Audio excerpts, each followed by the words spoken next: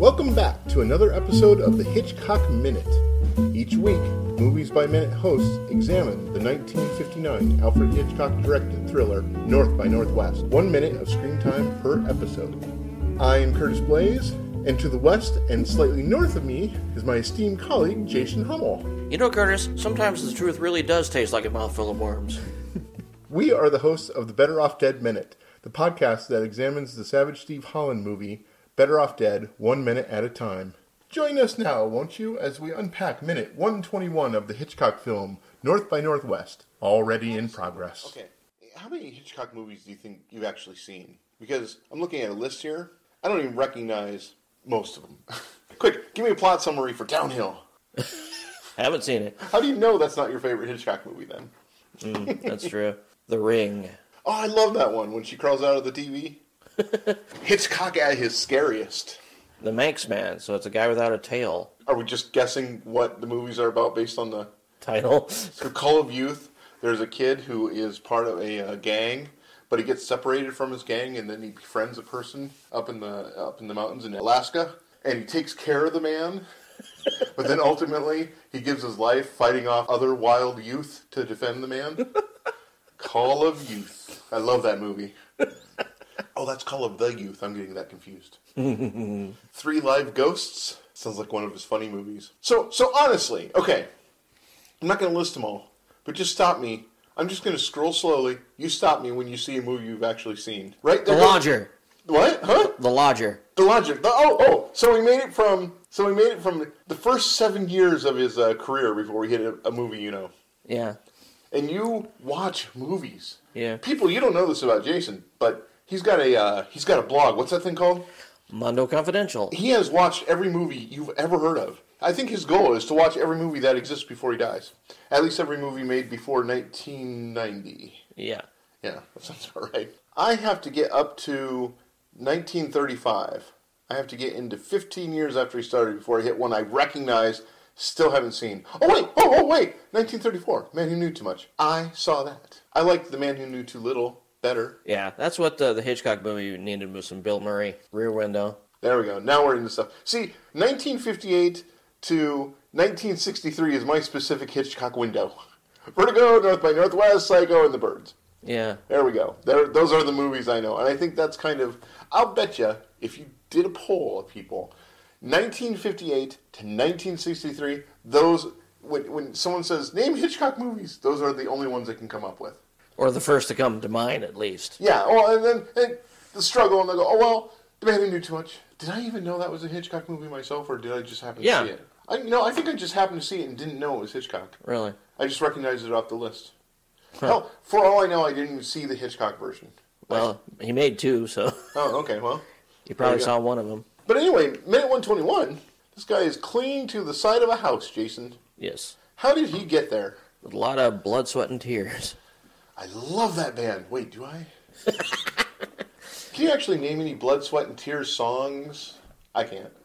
No. You can't, right? No. Yeah, screw those guys. But they're jazz fusion. Blood just shot out my ears. How did he get to the side of this house? We're just dropped into the middle of this, 121. We haven't been covering the movie minute by minute since the beginning. That's been up to a bunch of other people. And we should probably cover that. Oh, no, wait, we did. There was an intro that we pre-recorded. Yes. That's right. So you know the score, guys. Okay, there was a scene where he's walking up the road. He's walking up the road to the house. They were at Mount Rushmore. Oh, she shoots him. Yes. They're at Mount Rushmore. They have a tete-a-tete. In the woods, and then she has to leave. Oh, because the CIA guy's like, okay, you have to go with him, and she's like, huh? And then Roger is like, huh? And then, does he knock someone out? Does somebody get knocked out? Anyway, so here we are. So he walks, so he follows. Wait, does he know where the house is, or does he follow him? There seems to be a follow situation, because he shows up on foot. He doesn't have his own car. Yeah, if he knew where it was, you'd think he would just take a car. Anyway, so he climbs up on this house, he looks in the window, and he sees Leonard. Yes. Hiding a gun behind his back. Yep. And talking to Philip. Not just a gun, but the gun. Dude, do you love this lamp? Are you a lampshade appreciator? I swear my family had one like I that. think we did too. It was orange and it had the what do you call that? The maple bark? Yeah. Is it maple? Some kind of bark. Now I gotta know. Hey Google, what is the name of the bark that's on white trees? Birch? According to Hunker, white birch is a deciduous North American tree with a planting range of U.S. Department of Agriculture plant hardiness zones 2 through 6. Birch it is. And it's also got they probably used all the parts of the birch. They got the lamp thing made out of the birch leaves that they're burning in the filament of the light bulb. They compressed the birch twigs into the metal used to hold the light. Okay, I'm being stupid. But anyway, Leonard has the gun in his pocket, and at second... So we're in minute 121, everyone, in case you're on it. At second 6, he takes the gun out of his pocket in view of Philip. He's obviously got something in his pocket. Philip's looking right at him. He must have been doing something with his left hand out of camera that we don't see. Sort of like a distracting. Misdirection. Yeah, he's doing some misdirection. He's like, hey, look at this picture of a naked lady I have in my left hand. He slips the gun out of his pocket with his right hand, puts it behind him. He's got face drawn on it like Senor Wences. Oh yeah, that's because he's doing all his talking like that. Like, hello there. It's all right. We're actually making the hands. Actually, that's how we actually brought podcasts. Is we have little faces on our hands, and we just talk into the microphone that way. That's why it sounds like we're far away from the microphone, because in our reality, we're actually 6 inches away with our hands. So we don't know it yet, but right here on the table next to him is the statue that he bought at the auction earlier. Yes. And inside of that statue is the microfilm. Yes. Bonus points if you can name what's on the microfilm. That's so important. I watched this movie 2 days ago. For the life of me, I can't tell you what's on that film. Me neither. Did they address it? Is that something that happened? I don't think they did. It was just some microfilm, right? Yeah. It's And so this was made. Was this made before or after the Cuban Missile Crisis? Before. Okay, so About 2-3 years before. And by the way, they break it open earlier and we see the film. Not very micro. It's macro film. Macrofiche. It's like 70 millimeter. What the hell, Hitchcock? Yeah, it's like He's just stuck up. He films on 185, so he goes 70 microfilm. he's got David Lean in there somewhere. It's Lawrence of Arabia, that's what it is. What are you talking about? This show has gone completely off the rails, minute 3. For everyone screaming at your podcasting device right now, go ahead and write into the man up Lincoln's nose, the man on Lincoln's nose. It's a man in Lincoln's nose. The man in Lincoln's nose. No. Yes? You're going to freak. We don't even have the right president. It's the man on Washington's nose. Oh, yeah. But now I can't remember what the first part of that sentence was. If you guys are mad at us for giving you bad pod, instead of just talking about the movie, just fooling around and talking to ourselves, go to the man on Washington's nose. It's a group on Facebook.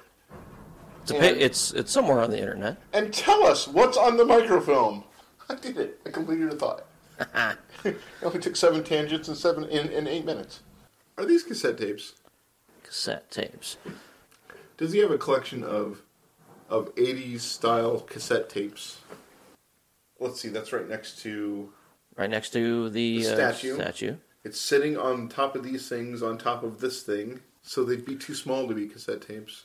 Oh, there's a black band. They're like some sort of book situation that are banded in the middle. They're things held together with a band, so they look smaller. Those are books. Yeah, I can see now. The statue.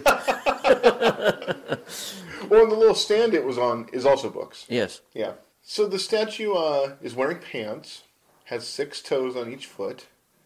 It has 5 fingers on each hand. It has those crazy ear gauge things. Yeah, like several ear gauges. And really super wide eyes. And a ring nose. And he's a fatty.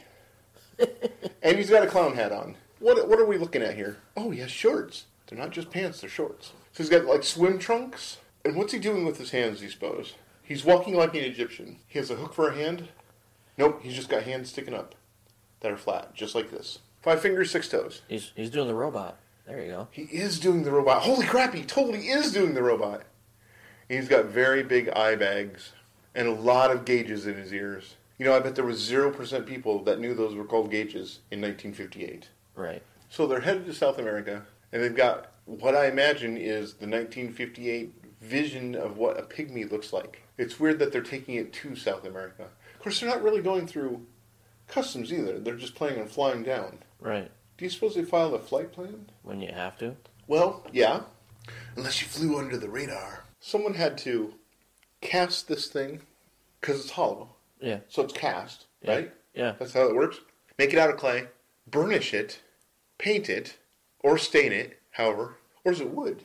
It breaks open later, right? Yeah. What does it appear to be made out of when it breaks open? And then a third breast up on his left shoulder right there. Or whatever. So I know for sure that we already talked about the gun being stolen in the future. Yes. But how did he discover it's shooting blanks? That tells me there's a missing scene where Leonard not only was in the house rifling through her Purse. luggage. Purse or luggage. Purse, luggage, whatever it is. He says he got it out of her luggage. Luggage. You know, if he would have said purse, then that would have made the whole thing where she's packing her luggage later and not being concerned about it a lot easier for me to take. Yeah. So he gets it out of her luggage, and then he what? He's like, holy crap, it's that gun. And he checks it to see if it's loaded. Yeah. But he's going through her luggage. Why is he going through her luggage in the first place? Is he just so suspicious? He's like, oh, she's got to be a double agent. Or is he just so jealous? He's like, I want Philip for myself. I'm going to frame her any way I can. Well, I think it's probably a little both. It's probably suspicion fueled by jealousy. Okay. So suspicion fueled by jealousy. I can buy that. So he's going through her luggage just looking for dirt on her. Yeah. And he's like, oh yeah, that gun. That's, the murder weapon. Yeah. That she shot the guy with in the gift shop. And the cops were like, Go home. That everybody knew was happening because even that little kid was like, woohoo. That guy's about to get killed. Nobody talks trash like that and lives. So he gets the gun. There's a scene where he rifles through her crap and he gets the gun. And then what? He's an East German agent. We haven't really talked about this yet. We've talked about this out of order. Yeah. We've got a theory that he's an East German agent. We'll get to that in a future minute. Yeah, we're kind of going about this Billy Pilgrim style, We're sort of unstuck in time. I don't even know what that means, but I like the word. I'm going to be doing things Billy Pilgrim style from now on. So maybe he just recognizes blanks. Yeah. He's like, oh. And he looks at it and he's like, oh, blanks. So it must be obvious what a blank looks like compared to an actual bullet. Yeah. Because I've never seen a blank. I've only seen real bullets. Yeah, it's like... Hey, Google. Oh, I'm sorry. I interrupted you. I think it's... Standard blank is like a little cardboard disc with like a little bit of wadding behind it. Hey, Google. What does a bullet look like compared to a blank? According to Quora, blank rounds do not have a projectile or a bullet. In place of a bullet is a crimped or sealed extension that prevents gunpowder from leaking. That's all it is. A blank is just simply a bullet without the projectile part of it. It's just crimped together where the bullet would be. Yeah. So then when you light it off, it blows it apart, and the gun powder blows out. Yeah. And makes the explodey stuff without it actually shooting anything. Yeah. So it would be instantly recognizable as a blank. Everyone knows what a bullet looks like. Yes. Everyone grew up on a farm in 1958, blah, blah, blah, blah. Even today, even like millennials who... I'm not going to go there. Everybody knows what a bullet looked like for one reason or another. Everyone knows that. So even if you saw it and only knew what a bullet looked like and didn't know what a blank looked like, you would still know that it's a blank because it's like, hey, where's the shooting part? So he wouldn't have had to fire it off somewhere to discover it's a blank. So then his big scheme here is to reveal her as a turncoat against the East Germans. Hey, she's like pretty damn German herself. Blonde, big. Mm-hmm. Either East German or they're just American traders. I'm not 100% sure. What's your argument for American trader? No German accent. Okay, that's fair. Van Damme, that's a vaguely Germanic sounding name. Or it could be. Check out, and we're going to talk about this later too, but the housekeeper. Yeah, the housekeeper. She's not exactly Swiss, is she? No. What's the name of the minor boss on James Bond who gave the massages that he had to get by? With the knife in her boot? Yeah. I knew that. I knew that the other day, but now I'm like, ah. Oh, we already talked about her. Okay. Well, she looks like her. Yeah. Got a lot of German stuff going on here. What's up for you to a kill, by the way? From Russia with Love. Russia with Love, yep. View to a Kill was... Walken. Walken, yeah. Classic Walken. Walken and Grace Jones. I get such a Brady Bunch vibe from this house right now. The way those steps go up in the perfect place, combined with the limestone. Isn't it crazy to you, back in 1958, that this house was just a set that was breakaway? Yeah. One of the things I liked about Hitchcock that I'm only just now appreciating as I watch movies these days is he took care to put stuff in the foreground. He took care to have a reason for you to be able to see them at the angle they are. Like if there's a wall where the camera is supposed to be, he put a wall there. And then he had a reason for you to be able to see through it anyway, like a window. Yeah. There wasn't ever this thing where he's backed clear off and you're seeing the whole room in one, wide angle shot like they do on sitcoms and stuff. Yeah. There is literally a fourth wall. And he incorporates that into the shot. Yeah. And that's something I really appreciate about his filmmaking. It helps me feel more immersed. It helps me feel like I'm not looking at a set, even though we are literally looking at a set. In a warehouse, with a giant piece of screen wrapped around it to look like the outside, which is all lit up. And he's got lighting in the room that makes it look like it's coming from the lamps because the shadows all work out. I mean, I guess I'm not saying anything revolutionary here. Hitchcock just really was. He just had a lot of attention to detail. Can you just imagine being friends with that guy? Having drinks with him? Well, he was hilarious. I mean, so obviously you would have a lot of great stories and it was really witty, but yeah, you would kind of worry that he'd be picking you apart at the same time. Oh yeah, he was kind of mean, wasn't he? Yeah. Or at least he gave the impression to me that he would be kind of mean. Yeah, it was part of the persona, This is the first time we've encountered these things, and there's a couple of them in the room. Growing up in the 70s, born in 1971, you were born in 74? Yes. We saw crap like this art on the wall, this sunburst eye thing. Yeah. All over the place. Oh, yeah. That was just ubiquitous in the 70s. Mm-hmm. But here it is in 1958. Like, did people just not change their taste from the 50s to the 70s? Maybe they just kept everything but added the orange shag carpet? Well, the late 70s was kind of the start of the retro 50s craze. It came to full fruition in the 80s with music and movies and all that. But as far as style-wise... And punk rock thanks you. Yes. But the specific kind of formed and burnished artwork stuff, I saw that stuff all over. Maybe it's just because everywhere I went as a kid was my grandma and grandpa's house and people their age, and they grew up during this time. Yep. And so they bought their burnished exploding sun eye star, and then that was this cool thing that they got that time when they visited Arizona, and now it's just been in their house for the last 40 years. It's my brass supernova. Well, elephant in the room, Jason. Let's go ahead and dig in. His woman's intuition tells him that something's up. Yes. Call it my woman's intuition, Jason. Something's up here. You saw a thing talking about the writers deliberately putting gay subtext into this?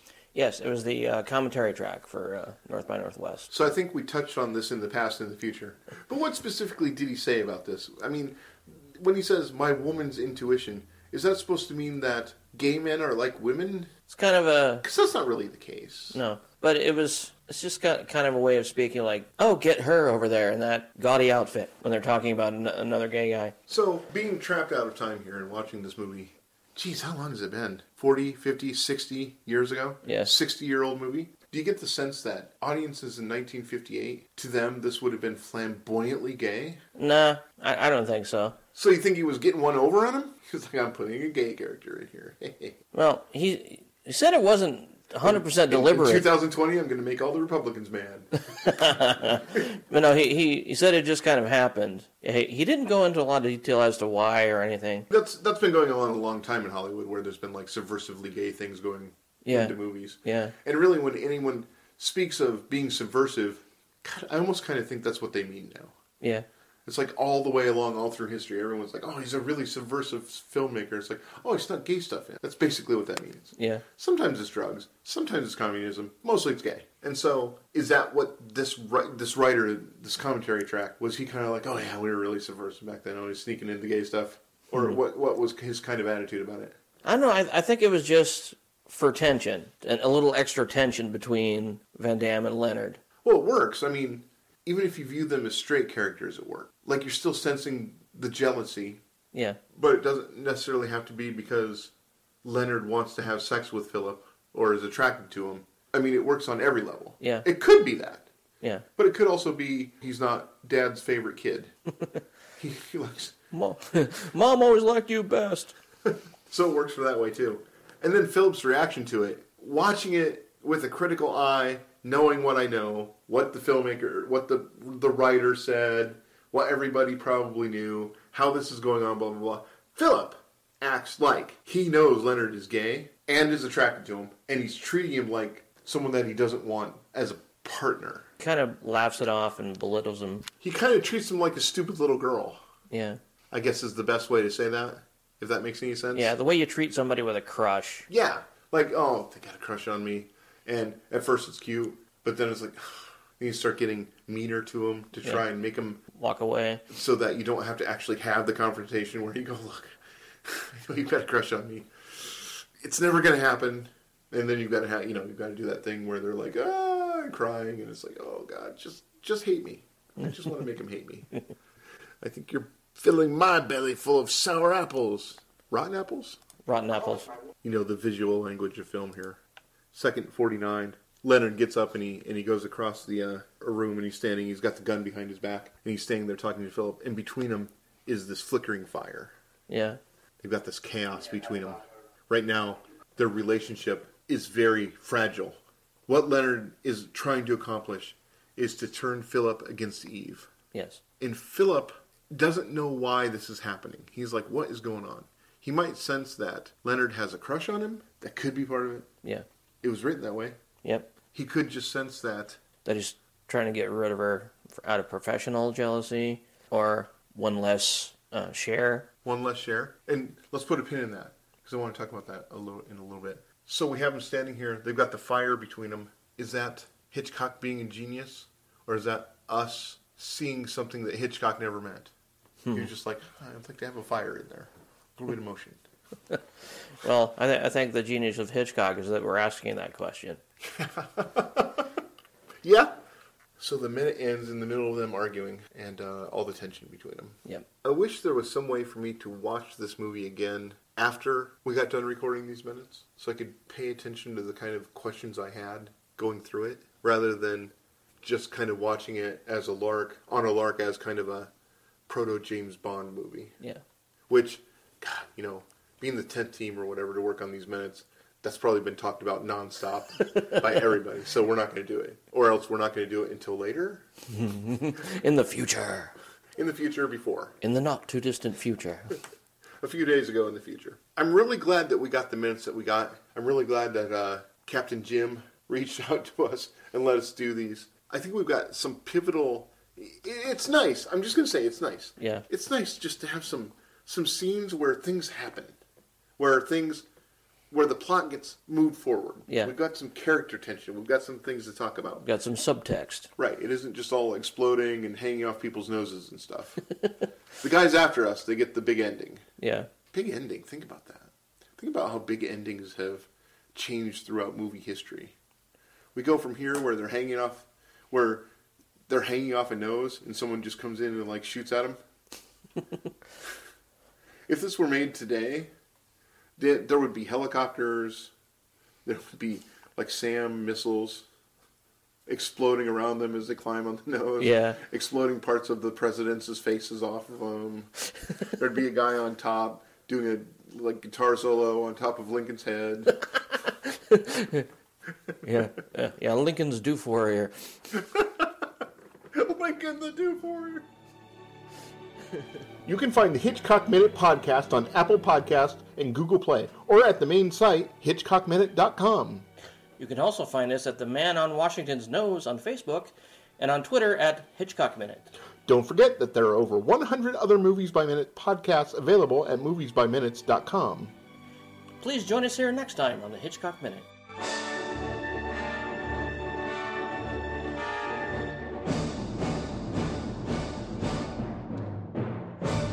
Goodbye, Mr. Thornhill, wherever you are.